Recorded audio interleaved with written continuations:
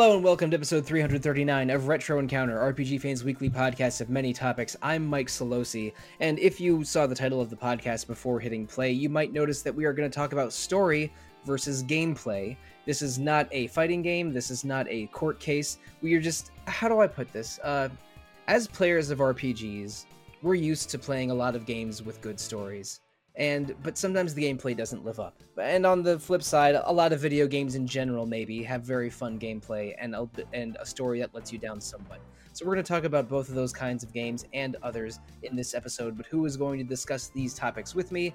They are our panel, starting with Dom Kim. Hello. Good to be here. And Peter Triesenberg. Hello, everybody. And Nikki Fakuri. Hello. And Audra Bowling. Hiya.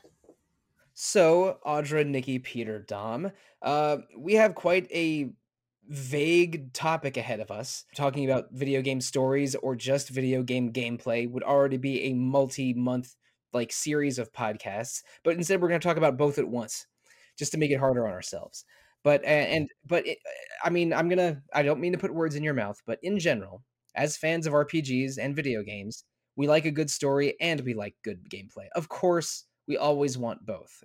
That's fair, right? I think that's totally fair. Yes. Yeah. Where everyone's looking for I that agree. good balance. Yeah. But unfortunately, that doesn't always happen. Sometimes, it's very clear whether the game you're playing whether you're playing it for the story or playing it because it's fun in spite of the story. Well, I'm sure we've all played some games like that. But first, I'm gonna ask the hard question: story or gameplay? What would you rather do? Play a game with a great story and weak gameplay, or play a game with great gameplay and a weak story? Which way do you lean? And you can elaborate a little bit, but let's no 15-minute tangents here. And I'm just going to pick someone randomly. Peter, story or gameplay? Oh, man, you're putting this on me right out of the gate. Well, Indeed, I am. Yeah. So, honestly, I feel like my answer has changed over time. When we first pitched this podcast idea, this was like 5 or 6 years ago at Retro Encounters inception. It was 7 years ago. I checked the God, topic. I feel Yeah. old. Oh my God. This is one of the oldest topics on our ideas board, and we're finally crossing it off the list. Well, I feel like around that time, I probably would have said I prefer a good story to good gameplay. I think that games, a lot of, especially RPGs, have the potential to tell really compelling narratives. Of course, a good cast of characters always helps to support these things. But as time goes on, I've gotten older, I've found that I actually have a really hard time engaging with a game that doesn't give me gameplay systems that I enjoy. If there's something that's super annoying about a gameplay system, even if the story is like, oh, wow, this is really interesting, I'm a lot less forgiving of it than I used to be. So I'm actually going to say gameplay over story. All right, thanks, Peter. And I'm just going to go in the opposite order that we have on our starting list here. Dom, what's your choice, story or gameplay?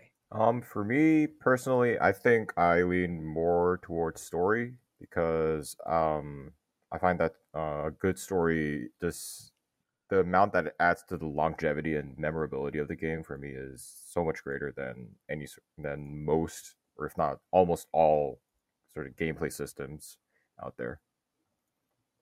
All right, thanks, Dom. Now we're just going to make this in a rapid fire. Nikki, your turn. Story versus gameplay. Story. There can be, especially in the realm of video games, where we love ourselves some sequels with very similar gameplay to each other. Sometimes story is the only thing to differentiate one game from another. But also, I think good enough gameplay is a story within itself. Ooh, I like that final thesis statement you rolled out there. That's good. A good quote. Mm-hmm. Yeah, that's some thoughtfulness. I'm gonna have to take some notes and put that in the in the intro. But Audra, your choice: story or gameplay, as a general rule. It's very close, but actually in RPGs, I think I lean more slightly towards gameplay. Just because if I wanted to play for a really good story, I'd probably pick up a visual novel, and I mean that's more what you're basing the game itself off of, is the story there. But RPGs, you kind of need a little extra, I think. All right, thanks, Audra. And it's my turn now. Story or gameplay? Of course, I always want good story and good gameplay. I'll take whatever I can get. I play both. I play both extremes of this of this spectrum. But in general, I think I favor gameplay over story as well. Because if I'm playing a video game and the game isn't fun fundamentally to play, then why am I playing it? Why am I playing a game instead of reading a book or watching a television series or a movie or maybe playing a game with barely any gameplay, like a visual novel, as Audra suggested. In general, I go to video games because of the union of story and gameplay, but I weigh gameplay a little heavier than story, I think. So we're a nice even mix here. It's not. I'm glad that we aren't 5-0 in one way or the other. That would have been a little disappointing. But um, but now, before we started recording, I asked everybody to pick a game that they think is an interesting topic in a story and gameplay discussion, like either something that has great gameplay but a bad story, or vice versa, or story and gameplay that feed into each other well and enhance the other. If you wanted, doing uh the Fire Emblem Fates Revelations path of the of this divergence here. Speaking of gameplay over story. Yeah, well, so speaking of, maybe neither. That's Yeah. Oh, Fire Touche. Fire Emblem Fates, not a game we're discussing today, except for this moment in somewhat in jest. But Peter, you went first before. You're going to go first again. What's the game that you wanted to bring to the discussion table today, and tell us a little bit about it? Yeah, so it's actually kind of funny that I just said that I would actually be going for gameplay over story, and yet the game I'm choosing is a game that I think has earned its following largely because of its story, and in small part because of the general vibes of the whole experience, and that is the original Nier, Nier Replicant / Nier Gestalt, released for the PlayStation 3 and 360 in Japan, and then released over here as just Nier. Nier was one of the last games, if not the last game, to be developed by Cavia, the company that gave us the Drakengard series. And obviously, it has gone on to become a cult favorite. Its sequel, Nier Automata, I would argue, is a very good game with a great story and very fun gameplay, and it has become wildly popular. And we even got a remake of the original Nier last year that fixed a lot of the original release's issues.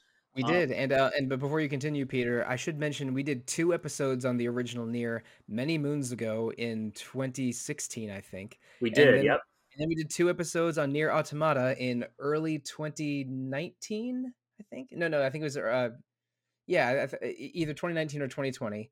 And then we did a 5th Nier episode on the Replicant remake last year. So Retro Encounter is well familiar with Nier. we're no strangers to Nier. But the reason I bring this game up is because the original Nier, to put it bluntly, is a janky mess.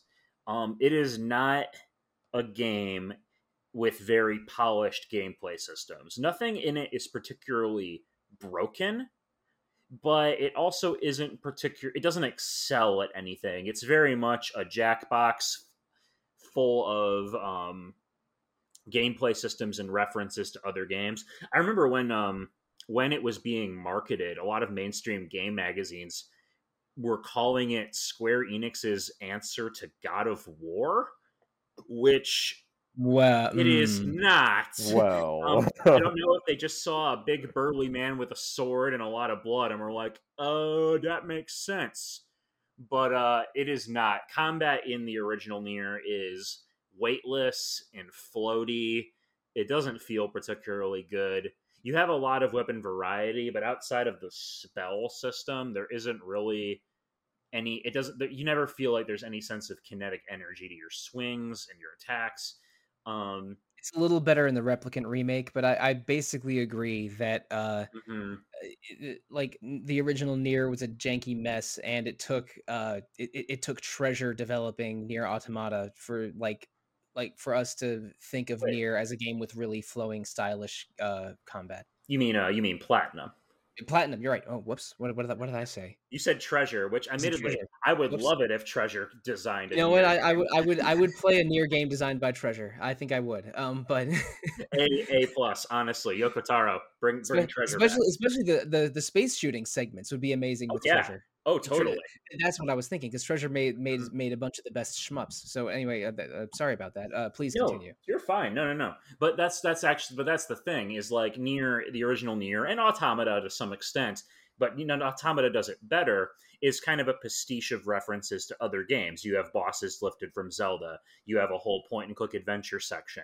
You have your hack and slash combat. You have like big open zones that are empty and lifeless. You have the ability to ride animals.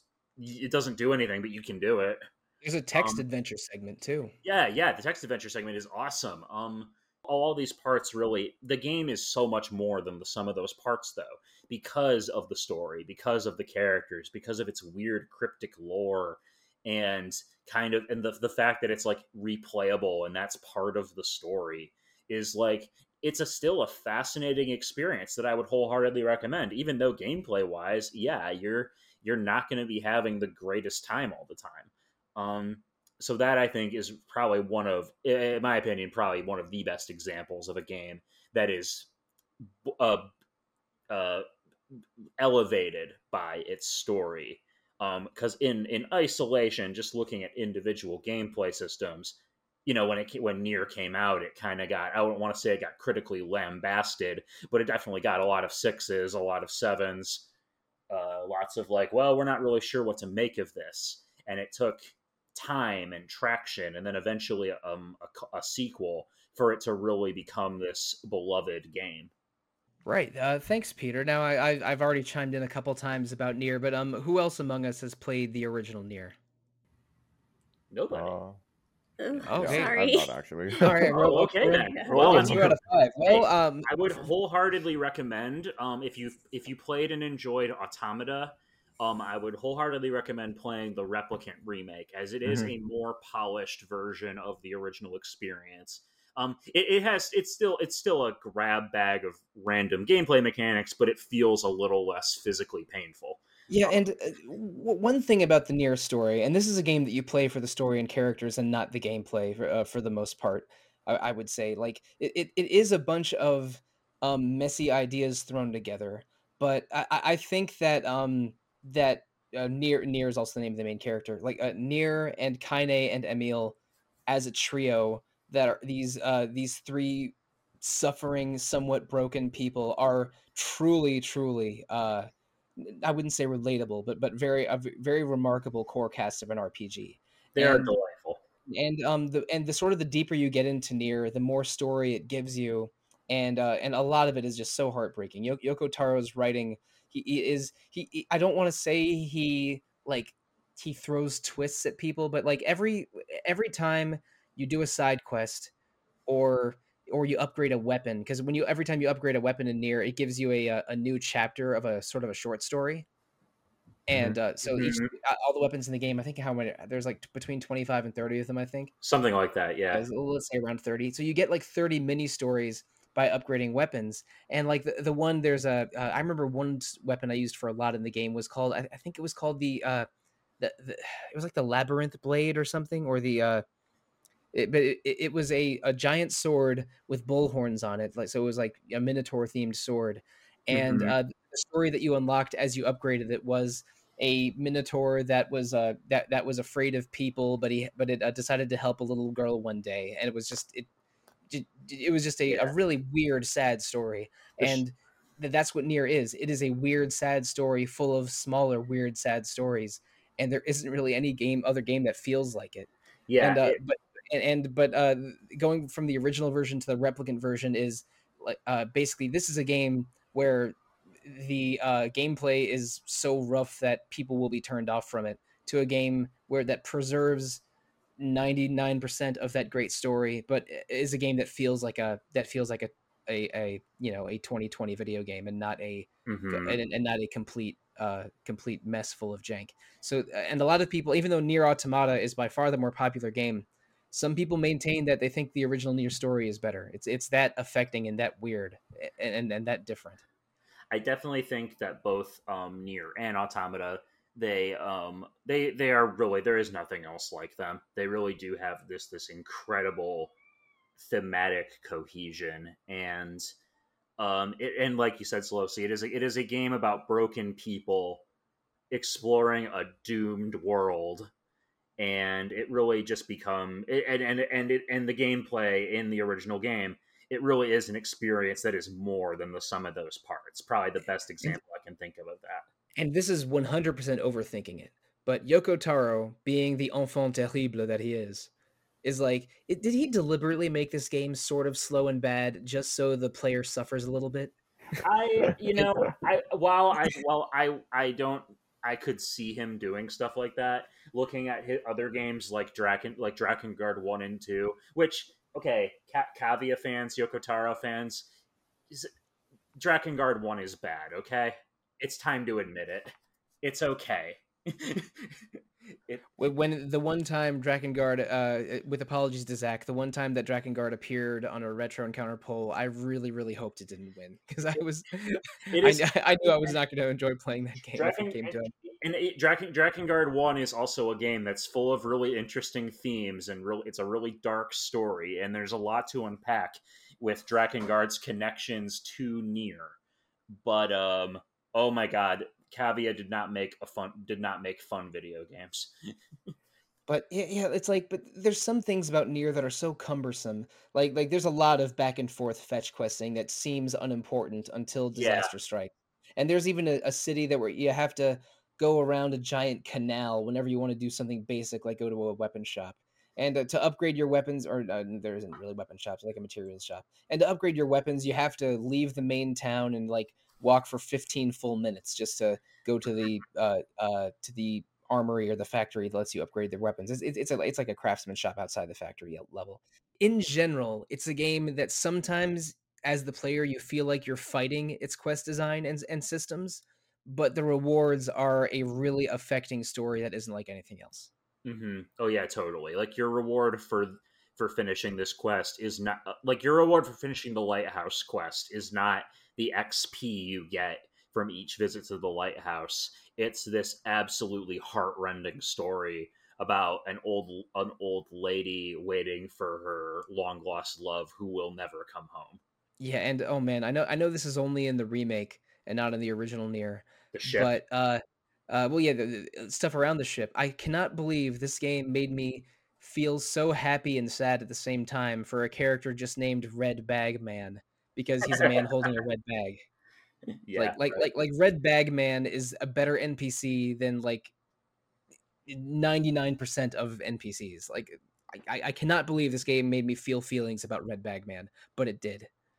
So Dom, Audra, and Nikki, I know maybe you can't comment on this as detailed as Peter and I are, but if any of that sounds intriguing, and I hope we didn't spoil too much, please, I don't know, watch a YouTube video of Nier and then make your own judgment because this is very weird and special.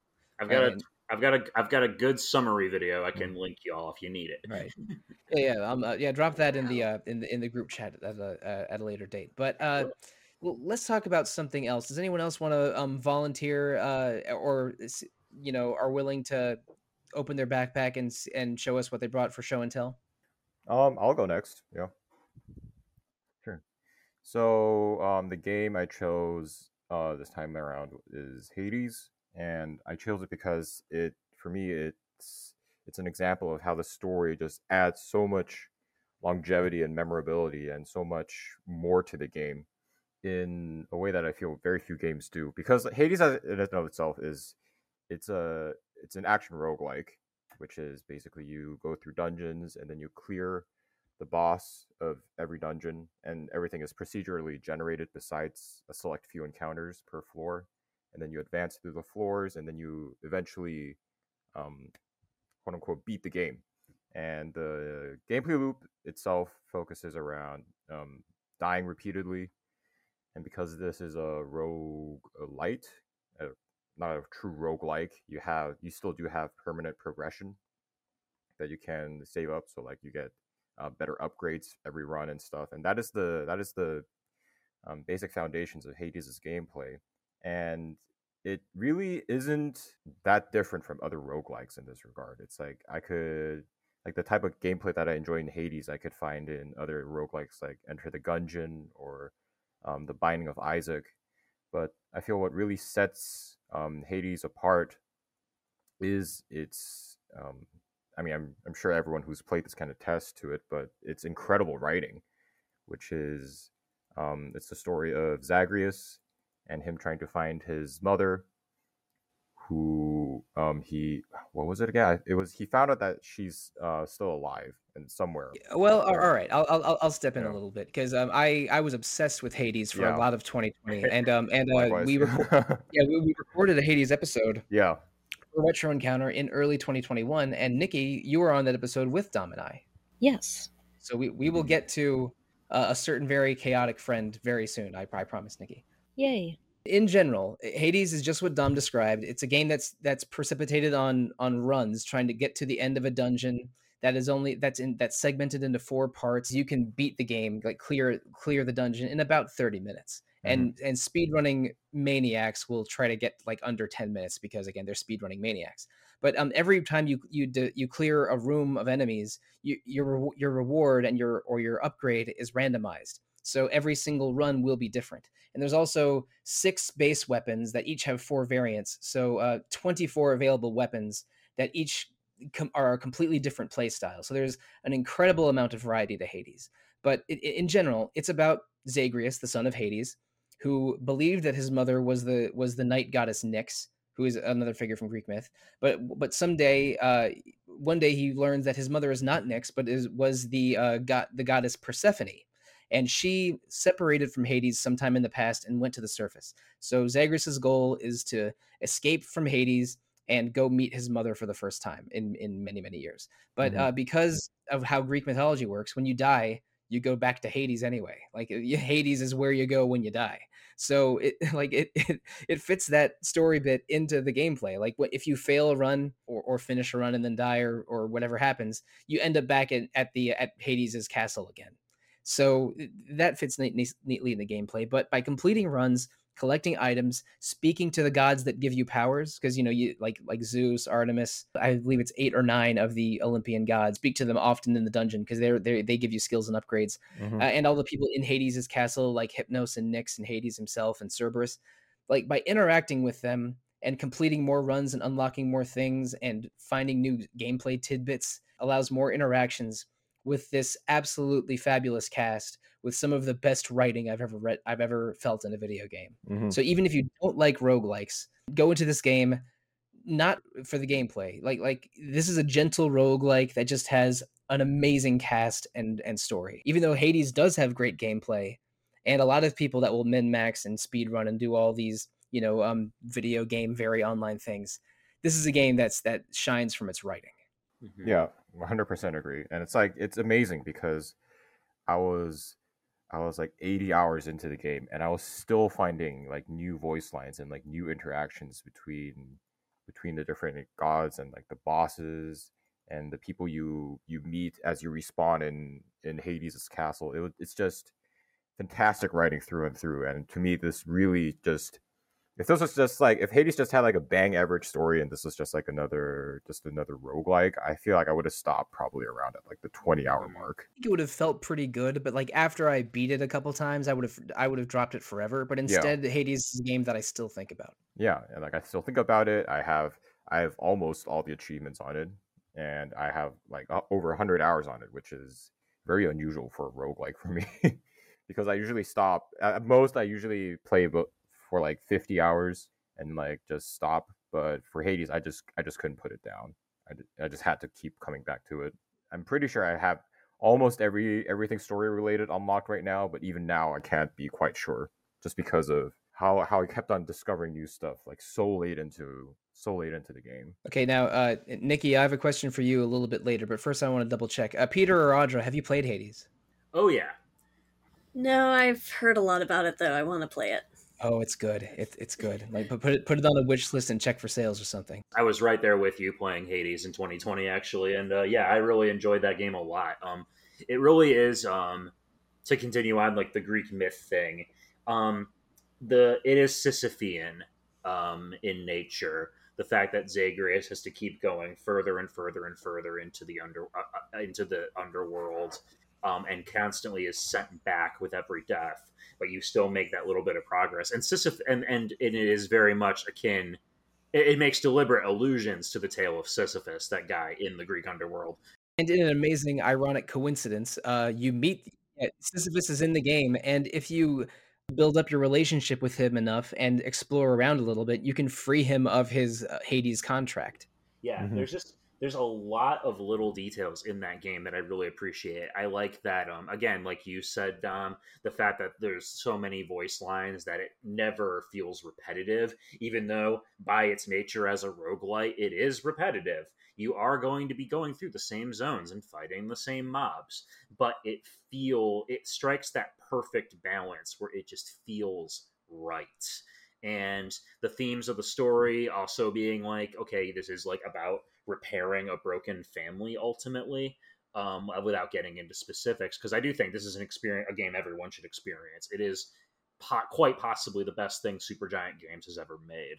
I love all four Supergiant games, but Hades is their magnum opus. It, It is so it is the special. culmination of their design careers. And yeah, and it is elevated. While it is a finely tuned side of gameplay systems, it is elevated by those delightful characters and its tone and atmosphere, and the storytelling is excellent. I also, just as an aside, since Solosi and I interviewed Greg Casavin ages ago at our first E3 when we were, That was in 2016, and they brought us an early build of Pyre. and I really appreciate that he voices Hypnos in Yeah, that's right. Hades. That makes me giggle every time. But Nikki, I know you and I have talked about Hades before on that podcast from over a year ago, but can you share with us either a favorite character or some favorite interactions that you remember from Hades? Everything with Than. Wow. Thanatos is Wow. absolute top tier video game boyfriend. Like, holy Yeah. moly. And he has that little like his little bell sound effect, and then like if you get far enough in your relationship with him, Zagreus will just go like bong right before the bell sounds. Like it's so funny. It's wonderful. Oh, what was the name of the bone hydra? No, not Skelly. Skelly's the other guy. What was the name of the bone hydra? It's Lernian Hydra, and Zagreus renames him Lerny after a couple. I love Lerny. Oh, I love Lerny. Yes. He even cracks like some puns, a lot of Lerny puns, like some Weekend at Lerny's kind of stuff. If you fight him enough times, and one of the Fury sisters. Oh, he teaches her how to talk. Yeah, she can only say the word murder until you fight her enough times. She starts learning more words. It's like this game rewards you with more story the more you play. Who's Hermes' boyfriend? Charon. When you steal from his shop and the jazz music stops and then he tries to kill you, that's so good. Yeah, it's a literal record scratch when you touch I love it. purse. It's so great. And the music in this game is killer. A lot of it is sung by Orpheus and Eurydice, who are a separated couple that you can get back together in this game. You can get like at least three couples back together in Hades, which, you know, my dumb romantic brain just is firing on all cylinders when I hear that's something you can do in the game. But I like that. Yeah, no, I'm a big fan. But the music is absolutely awesome, and the duet that you get at the final when credits roll from Orpheus and Eurydice is it's just so good. Mm-hmm. Oh man, it's a song called "It's in the Blood," and if you want to YouTube that, I highly recommend it. Oh yeah, YouTube that. Let's listen to that whole soundtrack. It's so tight. Anyway, we have popped off on Hades on at least 2 podcasts in 2 years now, and I think I hope listeners that gave you, if you haven't played it before, that gave you some idea of how it's so good at marrying gameplay and story together, just like how Zagreus is married to Thanatos in all of our hearts. Yes. But Nikki, speaking of Thanatos and Reapers, how's it? Oh my god, my boyfriend who lives in the Old Bailey. Exactly. Wow! Nikki, oh my god! Please tell us about the Great Ace Attorney Chronicles, in your own words, especially how you think I'm going to take a guess here. Its story shines particularly strongly. Wow, what a great game. It's a mystery, adventure, visual novel hybrid game.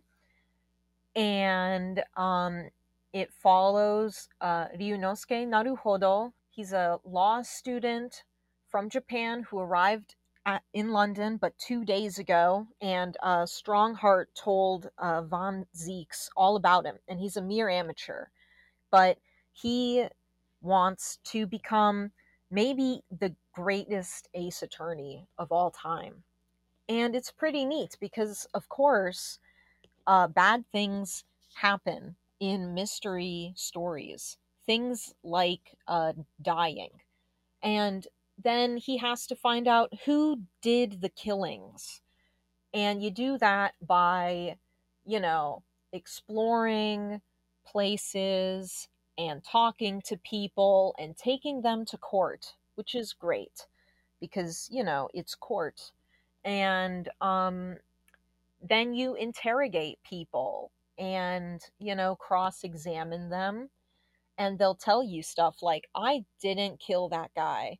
And then you'll be like, but I have this photograph of you stabbing that guy.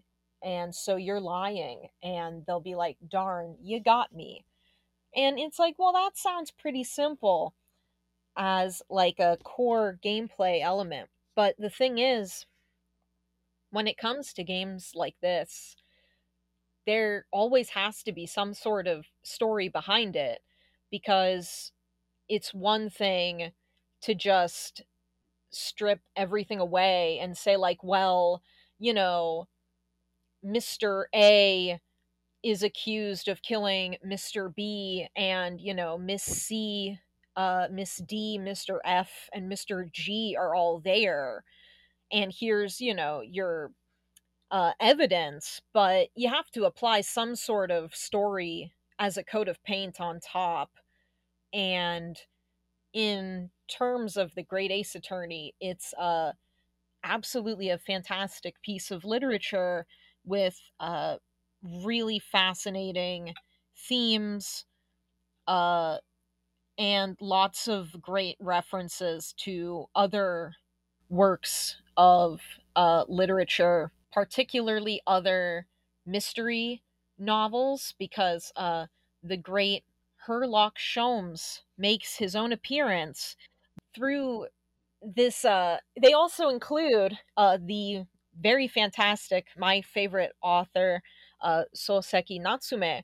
But what I find very fascinating here too, which maybe steers into a completely different discussion than even this, but by having such a focus on story as a way to elevate the gameplay, they kind of recontextualize Soseki and kind of present his own works, especially Kokoro, as a mystery novel, which, if you were to read it, you probably wouldn't think that. But when you look at it in the context of a parallel to A Study in Scarlet, all of a sudden it's like, dang, did you just like posit a new genre for this classic piece of literature? Absolutely fascinating. Really good stuff. Now, there's a lot to unpack there, and every word that Nikki said was true, but if you don't know a little bit about these games, you might be a little confused because there's so much to unpack here. There really is. So, Nikki, with your permission, I'm gonna go into a bit of a background info dump. Is that okay? Okay.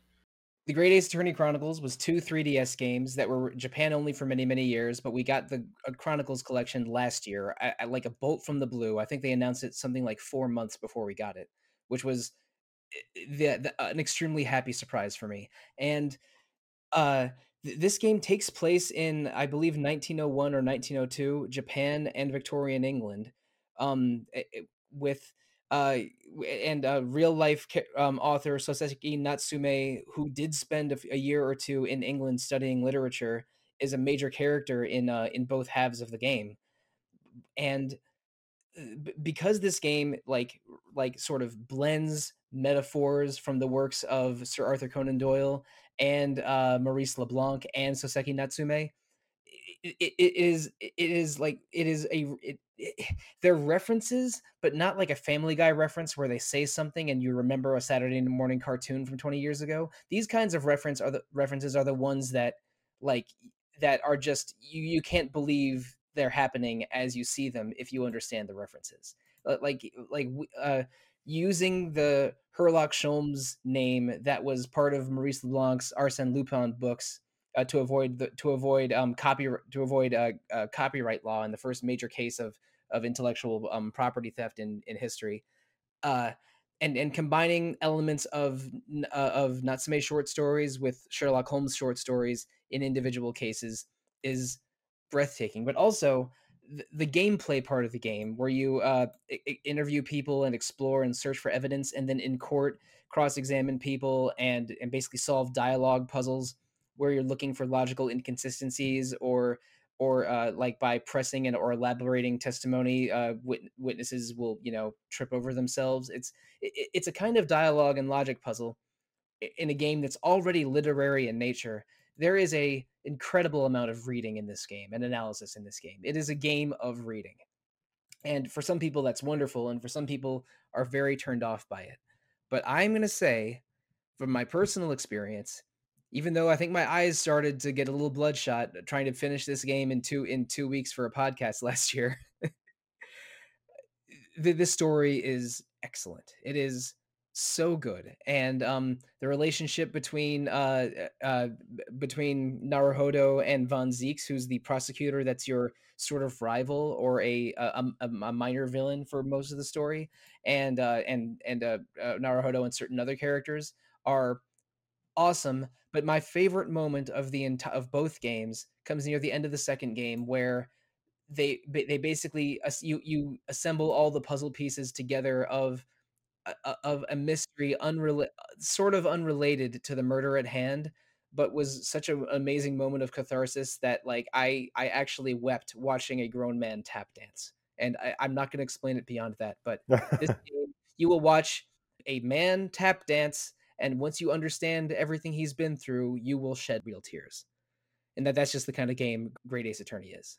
Sorry if I stole your thunder a little bit, Nikki, but this is you and I both have some feelings, capital F feelings about this game. Wow, can you imagine? I wanted to bring this up because you brought it up about Mr. Sholmes, my friend, my dad, maybe, this guy. How fascinating. He is Sherlock Holmes in Japanese, right? But they renamed him Herlock Sholmes in the English release. Now, what I find fascinating, because like you said in the Lupin book, Yeah. Maurice he's renamed, right, to avoid copyright troubles. Now, here's something I just found out a few days ago. Shu Takumi, the creator and director, I believe. Yeah, he's the creator of Ace Attorney in general and Ghost Trick, and he directed all of the Ace Attorney games except for 5 and 6 on the 3DS. Right. Which are great, but Shu was working on these great Ace Attorney games at the time. Yeah, I just found out a few days ago through interviews. His first experience with Sherlock Holmes was actually through the Lupin books, but in the Japanese version, Herlock Sholmes is renamed back to Sherlock Holmes. So he's just flip-flopping around. This is the deepest, like, most intense kind of 5D chess you'll ever find. There's actually a Tomy game that has Herlock Sholmes in it, too. I keep telling Mr. Solosi to play it. Code Realize. It's Lupin, and then Herlock shows up, and there he is. Oh my god. Dude, Code Realize, the whole plot is just Tales of Arise. Tales of Arise is literally just Code Realize. I'm not even joking. That makes me very intrigued in Code Realize. But I just I have written so many news stories about those games over the years in my capacity as an RPG fan news editor, and I still have been so baffled by them. So thank you for the explanation. And just as another aside, it is a little unusual because I don't think that the Maurice LeBlanc Lupin novels are as popular in North America as they are in France or Japan, but they were the most popular pulp fiction in France during their time in the early 1900s, and they did extremely well in Japan. To which point you see masked gentleman thief characters appear in Japanese media all the time. I mean, there's the anime character Lupin the Third, which was originally a manga from the 1960s, where the subject is literally the fictional Arsène Lupin has a Japanese or half Japanese grandson, and that's where that famous thief anime comes from. But also games like Persona 5, manga like Cat's Eye, or Detective Conan, or Common Mask. Like there's just a lot of gentleman thief, masked thief stuff in Japanese literature and pop culture that I think is because of the outsized popularity of the Lupin novels in Japan, which is Well, that's fascinating too, because the Great Ace Attorney Chronicles naturally posits these questions by having Herlock Sholmes and Natsume Soseki together. Because if I'm not mistaken, the Sherlock Holmes stories were more popular outside of England when they were first released, including in Japan. But then when you think of a person like Soseki Natsume, who is one of, if not the greatest modern Japanese novelists and one of the greatest novelists of all time, he's not really taught outside of Japanese schools when it comes to literature, because they have this very kind of, Anglo-centric approach. um, and it does kind of posit these kinds of questions naturally by bringing these two very drastic things when Japan was forced to open its borders, which just recently happened in the Great Ace Attorney Chronicles, and they are basically being forced to acclimate to an Anglo-centric culture. But then Ryunosuke goes to London to learn about this culture, and everyone is very racist towards him because they don't want to become worldly themselves. It You have a lot of very fascinating and still relevant to the modern times themes that create very meaningful conflicts between all the characters, which allows not only like fun gameplay from case to case, but an overarching narrative that keeps you invested through the whole thing rather than just that one case was fun. The whole thing is fun because the whole thing is very imbued with meaning. You're absolutely right, Nikki.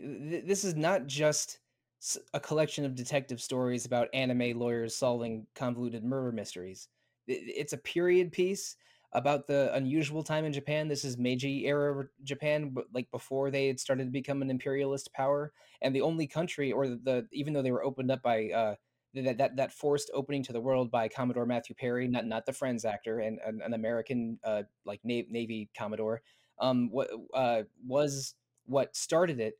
Japan's best international relation was with England, because England sort of was the first major European power to recognize them on the world stage, and I think they maybe felt a kinship towards one another as island nations that were trying to like make their place in the world to a degree. But this is an unusual time period for a game with an unusual kind of game that is so dependent on writing and story, yet it weaves an amazing story with lovable characters and literary references that I feel like you would need to take multiple classes on it to really get all of it.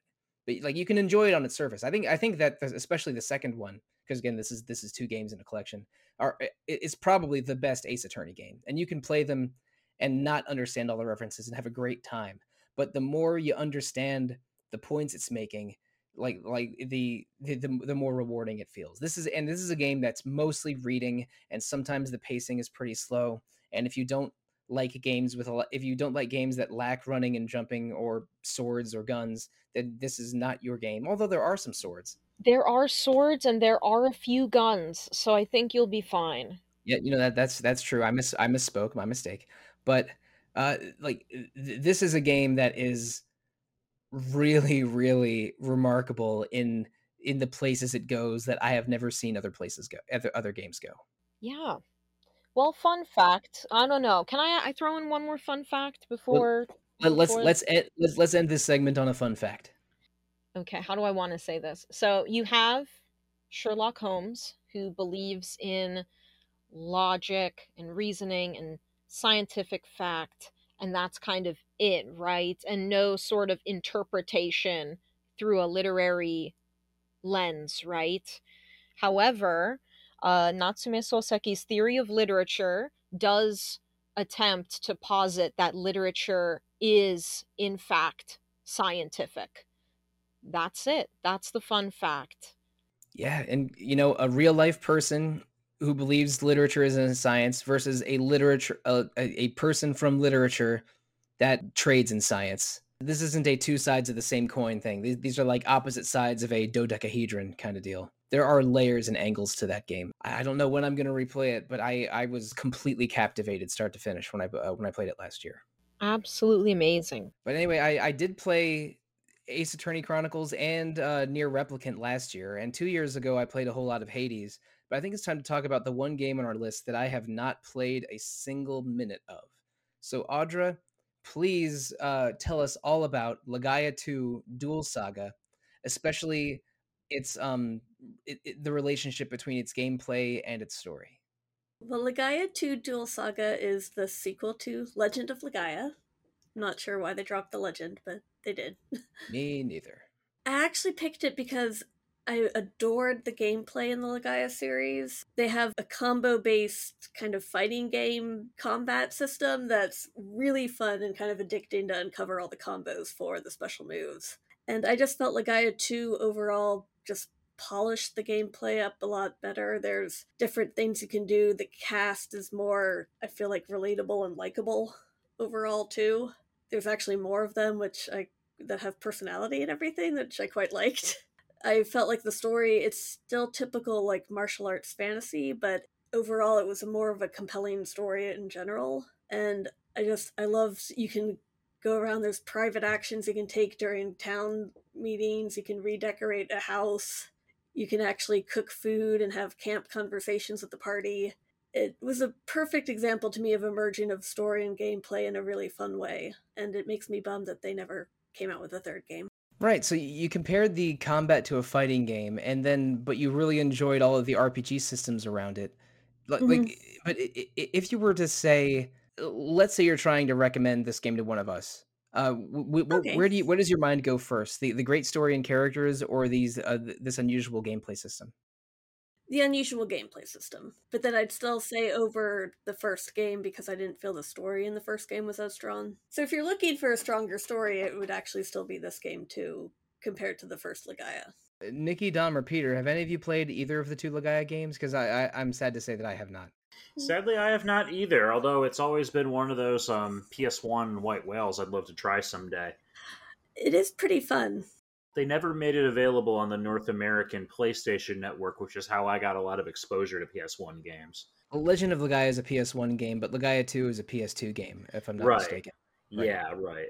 And the PS2 was a bit of a golden era of RPGs, so maybe it was a little bit easy, unfortunately, for a game like Legaia 2 that isn't part of the Square Enix machine. But you said it's a martial arts fantasy. Is it sort of a like wuxia influenced, or maybe a Chinese novel influenced story, kind of like a Suikoden? Do you think it falls more into like what we would think of as generic fantasy, with spiky haired teenagers saving the world?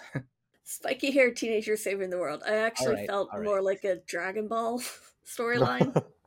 Because some of the moves are so over the top that you can do in the game that. Now that's extremely wuxia.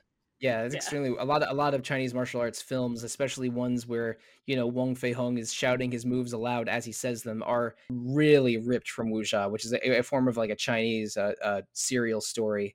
a lot of which were adventure stories or martial arts epics. This seems like a really interesting vibe that isn't quite struck by a lot of other games of its kind. It's turn-based gameplay with fighting game-like inputs, is that right? Yeah, you basically button input to figure out to uncover combos, and then it keeps a log of each of the combos you uncover so that you can quickly like chain them together and create super powerful moves. So it's like every fight is Xenogears on the ground or one of Sabin's blitz moves from Final Fantasy VI, except going many steps further. Yes. Okay, that sounds pretty wild. Much. Yeah. It can get pretty fun, and I mean, the combos can get insanely long, and it's addicting.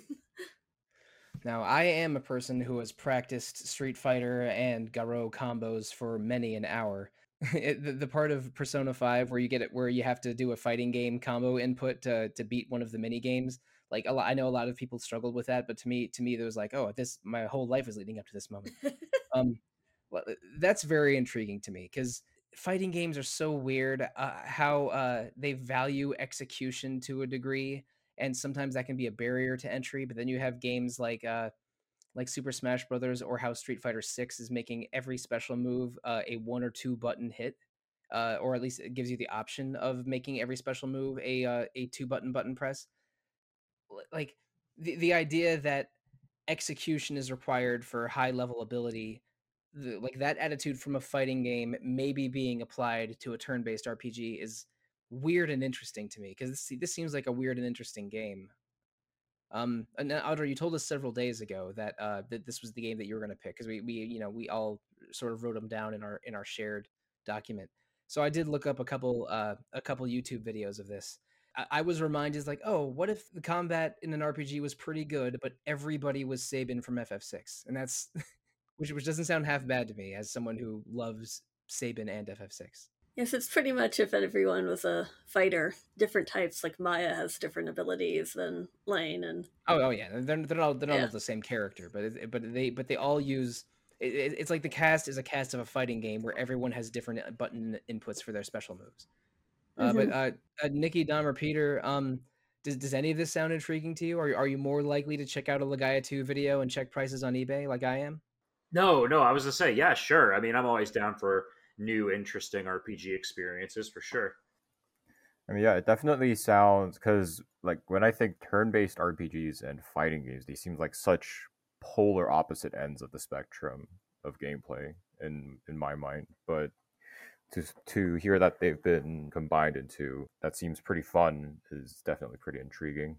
It's almost like the opposite of Dissidia, because at least Dissidia on the PSP was a fighting game where you had to do turn-based menu-driven special moves for your all of your attacks. Mm-hmm. But this is or all of your special attacks. But this is an RPG that has fighting game execution for its special attacks. Mm-hmm. How difficult is execution of high-level stuff in this game? Well, once you find a combo move that works for you, you can keep it. It keeps a record of it.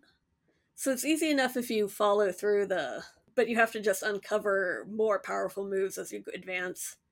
So I'd say it's moderately difficult, unless you just have like a game fact or something. Yeah, if you open up a game facts or a wiki or something, I'm sure you can skip a couple of steps there. But I mean, you can even link combos together with other characters and to create tag team moves and stuff. And so a link art, you say? That sounds familiar, Audra. Yes, Did we just play a game with some of those? We were talking about Tales of Exilia, which was the game we played last month on Retro Encounter, listeners. But I don't know if Legaia 2 will ever get its own episode of Retro Encounter, just because it seems to be there's a bit of an access issue with this game. It is on the rare side, and like Peter mentioned before, it doesn't look like either of the Legaias ever got a PSN release or a similar release outside of their first appearances on PS1 and PS2. I mean, I've heard of it. It's an RPG name that people know, but it is maybe a little bit of a hidden gem that's not the easiest game to get a hard copy of. Yeah, that's pretty accurate. But I mean, I just I know a thing or two about that. I just bought a copy of Suikoden 5 a few weeks ago. All right, now we're gonna go with something that's almost the opposite of a hard to find PS2 game, a Switch game that is also available on PC, perhaps the two most popular systems in the world right now. This is the game that I'm bringing to the table, and I'm just gonna apologize in advance. This is the game that has been living in my brain rent free for the past month or month and a half. Monster Hunter Rise Sunbreak. We talked a little bit about Monster Hunter Rise on a Monster Hunter themed episode around a year ago, and Peter and Dom, you both joined me on that one, right? Yes, we I did. believe so. Yep.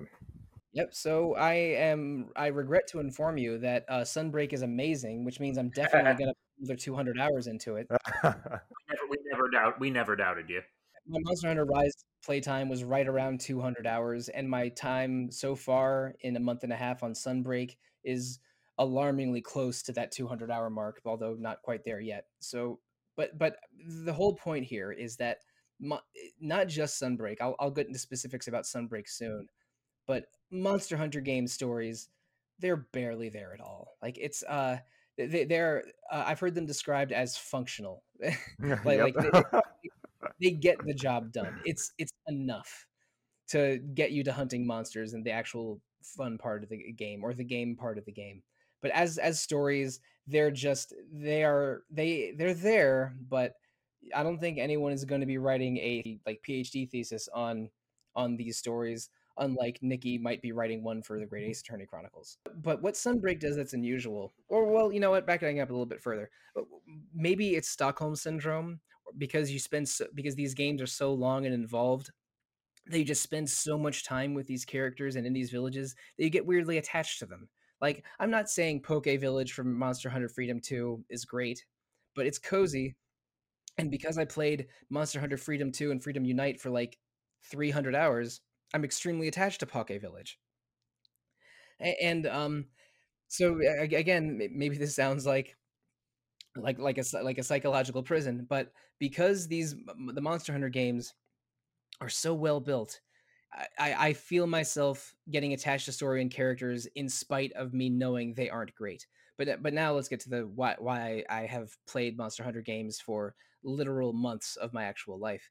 The gameplay is almost unsurpassed. Like these are my favorite co-op games ever made. The monster designs are some of the finest work Capcom's art department has ever done. There are 14 weapon types, 15 technically going, but they dropped medium bow guns after Monster Hunter 3, and that number jumps up to 17 or 18 if you talk about the weird magnet spikes and stuff from Monster Hunter Frontier. But there in general, there are 14 weapon types that are each like playing a completely different character in an action game. My favorites are a Zelda-like sword and shield, a Donkey Kong-like giant hammer, and how do I describe this? And this is Sparta-like lance and shield. 14 weapon types, up to 4 players going into a hunt at once. You're hunting monsters like giant monkeys to flying wyverns to fire lion dragons to giant praying mantises that are riding a mech made of heavy artillery. These are amazing boss fights that also have sort of ecology descriptions and world building surrounding these monsters, trying to justify them in a completely insane fantasy world. So I'm here for that, even though the story for roughly 75% of Monster Hunter games is please protect this village from this monster. And then around the 80% mark, hey, that monster wasn't the real threat. There's a bigger monster now. Please defeat this one. That is, and again, the only ones that aren't that are maybe some of the Monster Hunter Stories games, of which I know you've played at least the first one, Audra. Yes. It's usually about uniting with the monsties and being friends with them. Yep. And the other Monster Hunter games are mostly about separating the monsties from their lives. And using their parts to build better weapons and armor. But again, this is just a incredibly elaborate multiplayer action game where and just the stories that happen within the hunts get completely wild. Like one time there's a monster called a Kushala Daura that can knock you up in the air with a tornado and then give you a blast of dragon energy while you're floating in midair to kill you in 2 hits. But one time I was knocked far into the air.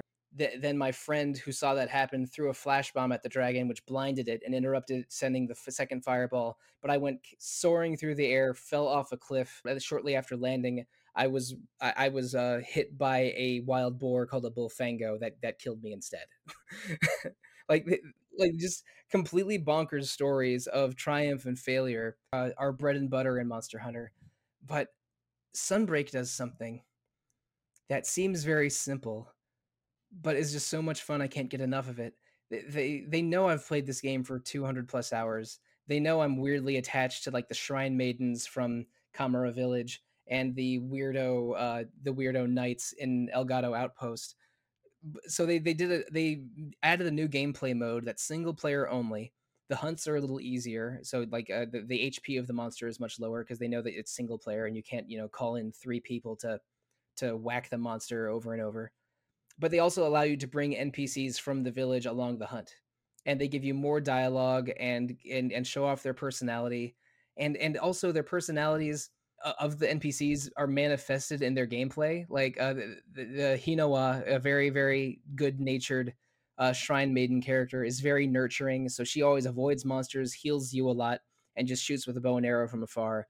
While there's a gunner character named Luchika, who is very prim and proper and like a secretary type knight character in Elgato Outpost. But when she's hunting monsters, she's a complete maniac who is like yelling out blood curdling war cries and firing a rapid fire heavy bowgun at people at monsters. And so like this game does not have much story, but has a lot of personality and allows its personality to shine through gameplay in a way that is I think like I've been playing Monster Hunter since 2008, and I think Sunbreak is my favorite one, even though it's way less grounded than World, and and looks worse than World, even though World is 3 years older than Rise. So it goes. Yeah, so it goes. I mean, Rise was made for Switch hardware, is why that happened. It's a very impressive Switch game, though. Like, I mean, it's I think it's the best looking Switch game. Mm-hmm. Yeah, like honestly, like it is a miracle how well that thing runs. And the online works better on Rise than in World because World had a bunch of weird stuff about unskippable cutscenes and forced to join late in the hunt. Where in Rise you can just either join a random hunt to help someone, or you can find someone on your friends list, pop into the same instance, and then hunt together. It's very easy to do multiplayer in Rise and Sunbreak, and also the monsters themselves are so completely bonkers. Dom, I know we talked about this in one of the older episodes, but every monster that was added for Rise or Sunbreak is based on a monster from mythology and a real world animal and a monster type from Monster Hunter. So like the Akinosom is based on the hopping umbrella spirit from Japanese folklore and resembles a large crane, as in the bird, and is a bird style wyvern like from in Monster Hunter ecology. And all of the monsters have design unification like that and have so much variety and personality in their moves. I'm going to be playing this game for 20 years is my worry. But the real answer is I'm going to play this game for 1 year and then I'll play the next Monster Hunter game. So yeah, this is one of my obsessions. I popped off, but please, someone else talk for a minute. Well, I'm glad you brought up that story about how you got killed by a rampaging boar, because that's kind of what I was like getting at with the idea that good gameplay is a story in and of itself. You've got your first act, you've got, you're setting the foundation of how the game works, the, environment in which it takes place in, the characters, whether that be the player and their friends or the player and the monsters and whatever. And then you got the second act, the rising tension. This stuff is happening. This is a conflict. I want to eat the evil angry pickle monster, but the evil angry pickle monster wants to live. So there's a conflict of interest. And then you got the third act. How could things get any worse? The evil angry pickle monster just threw me into the air. Could it get any worse? And then the conclusion, it can get worse. The boar killed me. There you go. You just wrote a novel. Congratulations. What a good story. For those of you not as familiar with Monster Hunter memes as Nikki or I, there's a monster called a Deviljho, which is a green, bumpy-skinned giant Tyrannosaurus that is affectionately nicknamed the Murder Pickle by the fans. So, yep. Sometimes you get murdered by a pickle. Sometimes you murder the pickle. That's just how Monster Hunter goes. I will not make a Pickle Rick joke because that Those died years ago. That episode has Danny Trejo in it, so I see nothing wrong with making a Pickle Rick joke. Fair enough. That show was good. The fans ruined it. Anyway. Yes, Rick and Morty is a good television show with just a terrible fan base. But the Monster Hunter fan base is much friendlier. They're either very welcoming or way too invested in the metagame, which is, I'm on both sides of that border. Totally valid. But yeah, Monster Hunter Rise Sunbreak, like the story isn't great. Again, you could, with that vague, oh no, there's a second monster arc I described. That describes something like 7 Monster Hunter games. But the thing these do with characters and what Nikki was describing on how you create your own story with gameplay, that's usually referred to as emergent narratives, or gameplay that is, or unusual gameplay that's created from base gameplay systems is emergent gameplay. There is so much emergent storytelling in Monster Hunter Rise. But it's also the easiest to play Monster Hunter game. You go around like finding magic birds to boost your stats before you find the monster, like Pac-Man eating like collecting super pellets. I feel like this is the most fun I've ever had playing a video game, but then I'll get really burned out on it, and then the next Monster Hunter game will come out, and I'll feel like a kid again. Do I need to attend like a Gamers Anonymous meeting for this? Because I'm a little concerned about how this is affecting my social life. I think I'll be attending that one with you, so let's see if you go. But yeah, I feel like one of the great things about Monster Hunter as well is that like this is also one of the few exceptions I have to where like I don't care about the story for Rise at all or Monster Hunter. I've only started playing since World, but I didn't care for that story that much either. But like both games are among like the highest playtime games in my Steam library for me, and that's because like you just have to be so involved with the gameplay itself, and then the game rewards you with like all these like different interactions, like all like the layering of its systems, and like that in and of itself is so cool to witness. Like when two monsters encroach on each other's territory, they'll like engage in a turf war, and there'll be like this real time like cutscene just playing out in front of you of two monsters just beating the crap out of each other, and it's like it's stuff like that like the game rewards you with. And even if it isn't like direct, just like plot point to plot point narrative, it's still a story, in and of itself, just from the gameplay itself. Whenever me and my regular hunting part, I've been playing Monster Hunter games with my best friend since 2008. Like whenever we do a hunt in the jungle area of Sunbreak, one of us will go and grab the puppet spider halfway up the cliff on the south end of the map, and one of us will take a long way around the east side of the map and pick up a stink mink, which are small little animals that you can meet and put in your pouch. And when you have a puppet spider, you can use spider silk to ride a monster and control it like a marionette briefly.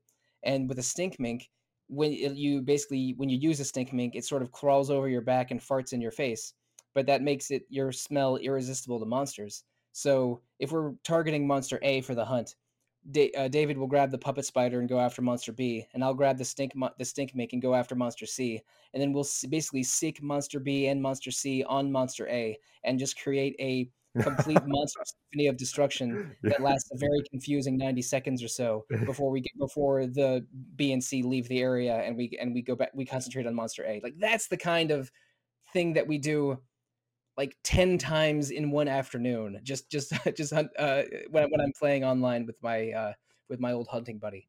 And also you get to design a dog and cat that helped you in battle too, and that's just amazing. You start the game, you got to create your hunter, then you got to create your starting cat, then create your starting dog, and you can recruit a whole army of dogs and cats that will even do little side missions while you're off hunting with other dogs and cats. There's a whole like section of the village, a whole district of the village dedicated to raising and training your animal buddies. And you also, how dare I forget, you also have an owl that will scout monsters for you called a Kohoot, and a tiny little firefly bug that you can use to Spider-Man around with silk threads all around the map. I mean, what I'm saying is I want every game to play like Monster Hunter Rise Sunbreak, but unfortunately, it's only the one game. I needed that. I needed an outlet for Monster Hunter talk after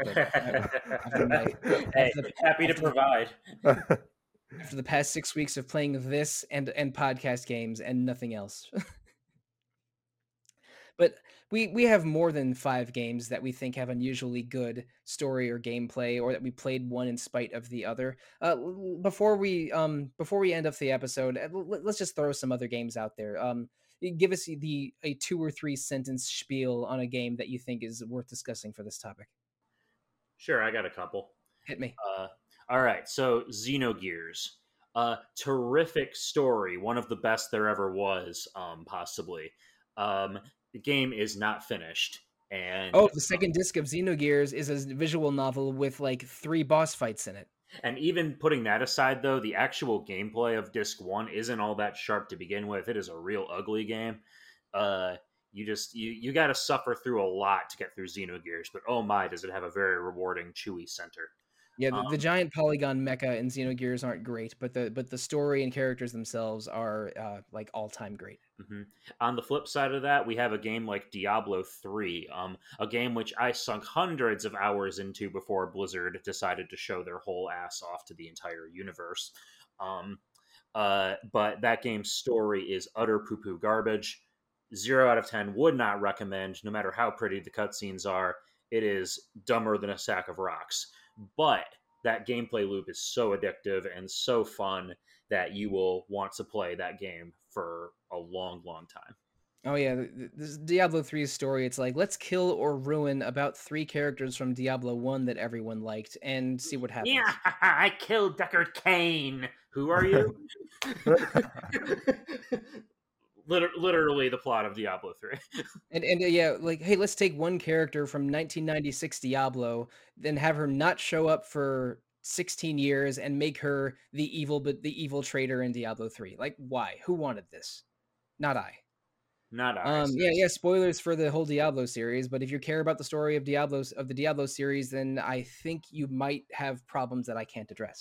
Also, weird nerds, we have to have a discussion about how lore is not the same thing as narrative. Thank you.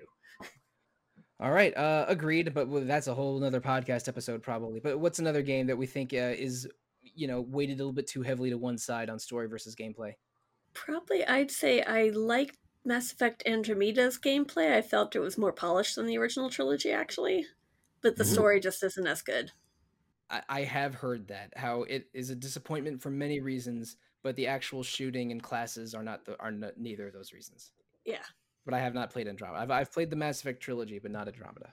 I'm something of an apologist for Andromeda, but I like it, even though it has. Johnny recently finished that because he and I have been playing the Mass Effect games. He's playing them for the first time, and he liked the trilogy so much that he went out and got a copy of Andromeda. And maybe that's a discussion you and he could have, because he's also a bit of an he is a how would I say, a born again Mass Effect Andromeda apologist.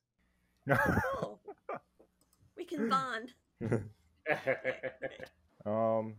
I guess another game that also comes to mind here is Dark Souls, in that it has. Ooh, we gonna fight. Probably it has 0 actual narrative. Like, you get the only real narrative you get in the original Dark Souls is, hey, you have to ring these 2 bells. Good luck finding them. That's about like all the narrative you get. But Dark Souls, the entire first like 60% of it is just a masterclass in level design and emergent narrative that like you don't care about. You don't care about that, like, there is no real overarching story, because the world itself is telling you giving you such an amazing story to experience. And it was such a transformative experience that there are probably hundreds of YouTube channels by now still dissecting the lore and like the story and like all the things that the world itself is giving back to you as a gameplay, and like what does this mean within the universe of Dark Souls. And the fact that these discussions are still happening is kind of crazy to me. But yeah. Oh yeah, like literally the other day I was reading someone who summarized the plot of Dark Souls 3's Ringed City DLC, and I read this and I'm like, wait, that's what was going on? I have not played Dark Souls, but I did play a lot of Demon Souls, the PS5 remake, not that long ago, in fact. And I think the combat is good, not amazing in Demon Souls and Dark Souls. The feeling of exploration and discovery is so powerful, and the boss fights themselves are really dramatic and fun. And the game gives you a feeling of, I'm always in danger, but I can accomplish this danger. And every time you find something new or notice something new, it's the feeling of leveling up or finding a treasure chest in an RPG, but somehow amplified because of the setting and the level design. Mm-hmm. So they're great RPGs. I've no doubt in it at all. But it is going to be another month or two before I finally play a second Souls-like, and it's going to be either Dark Souls or Elden Ring. I haven't decided yet. I think that the Soulsborne games, and I guess the Soulsborne Ring, I don't even know anymore, but the From Software's action RPGs really are the epitome of what Nikki was talking about how games kind of the experience of playing the game, the gameplay can be the narrative, because those games are masterclasses in level design, like you said, Dom. I think they're masterclasses of atmosphere, of tone, of emergent, like you said, emergent narrative. How like your experience playing this game, your journey throughout Lordran or Yharnam or the Lands Between is going to be full of 100 mini stories about failures and triumphs. And it's not to say, like, I think that Bloodborne is one of the best pieces of Lovecraftian fiction ever made. And that is in a game that is still, nevertheless, has very minimal traditional narrative structure. In explicit narrative, these games are all minimalist to the extreme. But in terms of all these other things that make games awesome, and whether it's creating personal stories through gameplay or communicating lore to the player via gameplay, and the more you look into the lore, the more you notice in the game. So there are triumphs of world building and atmosphere and all the things that both of you said, Dom and Peter. But to say that the surface story or the plot itself is great would be I think is overselling it a little bit. So I'm with you there, and it's only a matter of time before I play another Soulsborne Ring.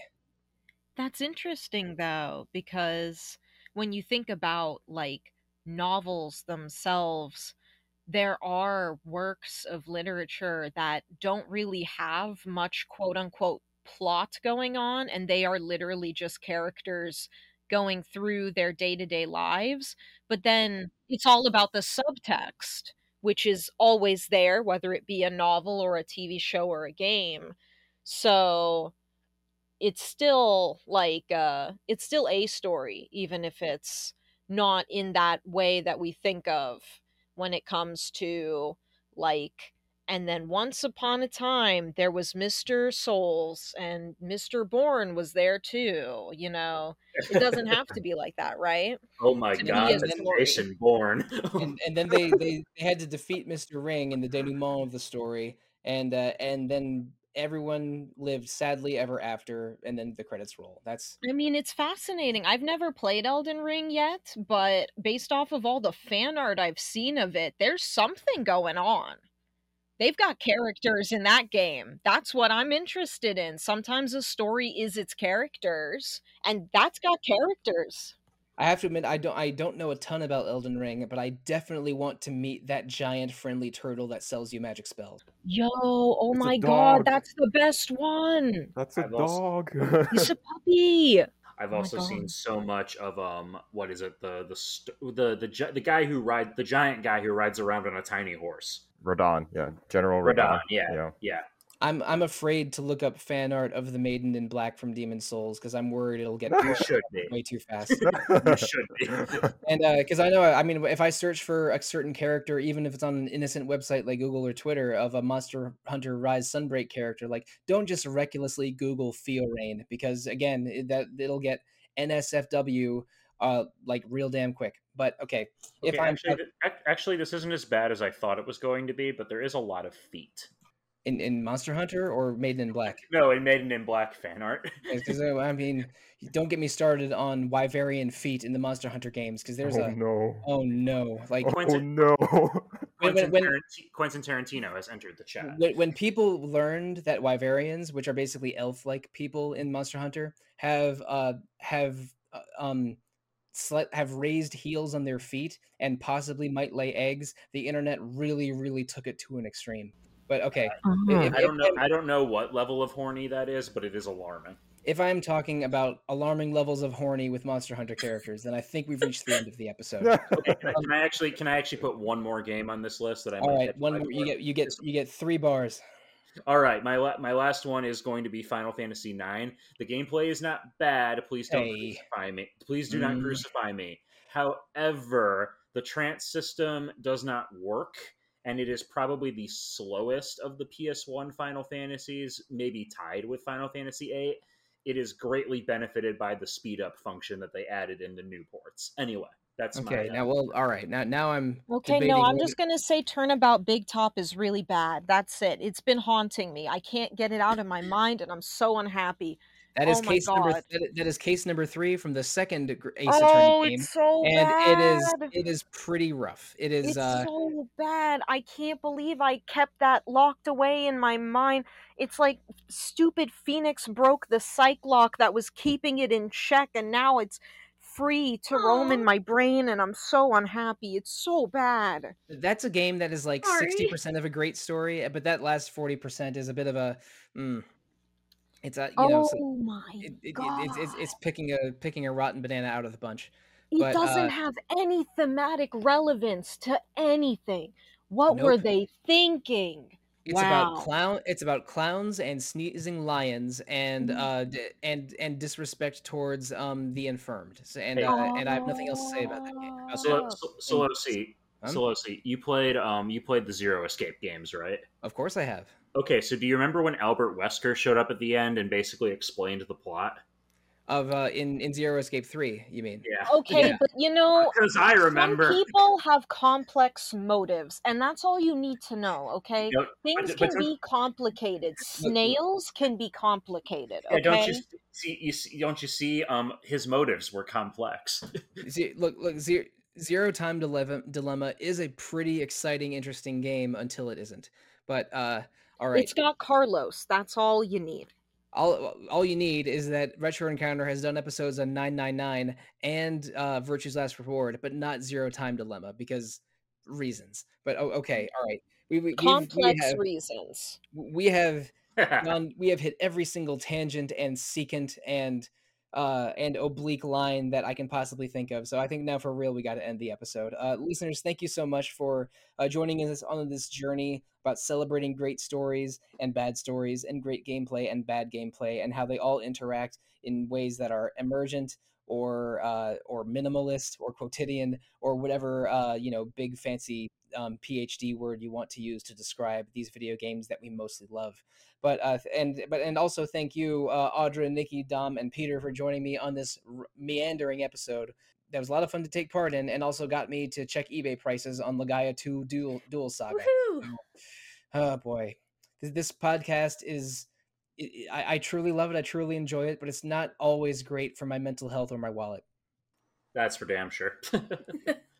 Yeah. But listeners, I hope that you had a nice, boost to your mental health by listening to a podcast that, if it isn't your favorite, at least pass the time in an illuminating or amusing way. But what are the next amusing or illuminating podcasts heading your way in Retro Encounter? We are doing 2 episodes on Final Fantasy 13. We backed off on any FF13 discussion for this episode because I have some thoughts on its story and its gameplay, but we're going to talk about both of those things plenty in the next 2 weeks. And following that, we have picked out our game for September. It's going to be Live Alive, which I have been erroneously calling Live Alive for probably 25 years. Live Alive received a recent remake on the Switch, and it is a anthology RPG from right in the smack dab middle of Square's at Super Nintendo heyday. It's a 1994 game, which is the same year FF6 came out. So I haven't started Live Alive yet. I've barely started FF13, but I'm sure I will have a lot to say about both of those games when we cover them in the podcast in August and then September. But listeners, if you want to email us about great stories, great gameplay for FF13, Live Alive, or anything else, the best way to reach us is to email retro@rpgfan.com. You can also comment on RPG Fan's message boards. Visit the RPG Fan Facebook page, RPG Fan.com on Twitter. We have a Discord server, a YouTube channel, a Twitch channel, something going on Twitch basically every night. And our newest addendum to RPG fans present on the internet is the RPG Fan Store. If you search for RPG Fan on teepublic.com, that's teepublic.com, you can find a bunch of RPG Fan merch that includes shirts, sweatshirts, coffee mugs, pins, phone cases, a whole bunch of stuff emblazoned with that RPG Fan Emerald Shield. So please, if you're interested in any of that, or at least want to check some prices on the merch, you can go to teepublic.com, search for RPG Fan Store, and patronize us if you choose to. The RPG Fan has more than just these things I mentioned. I keep forgetting and having to add things.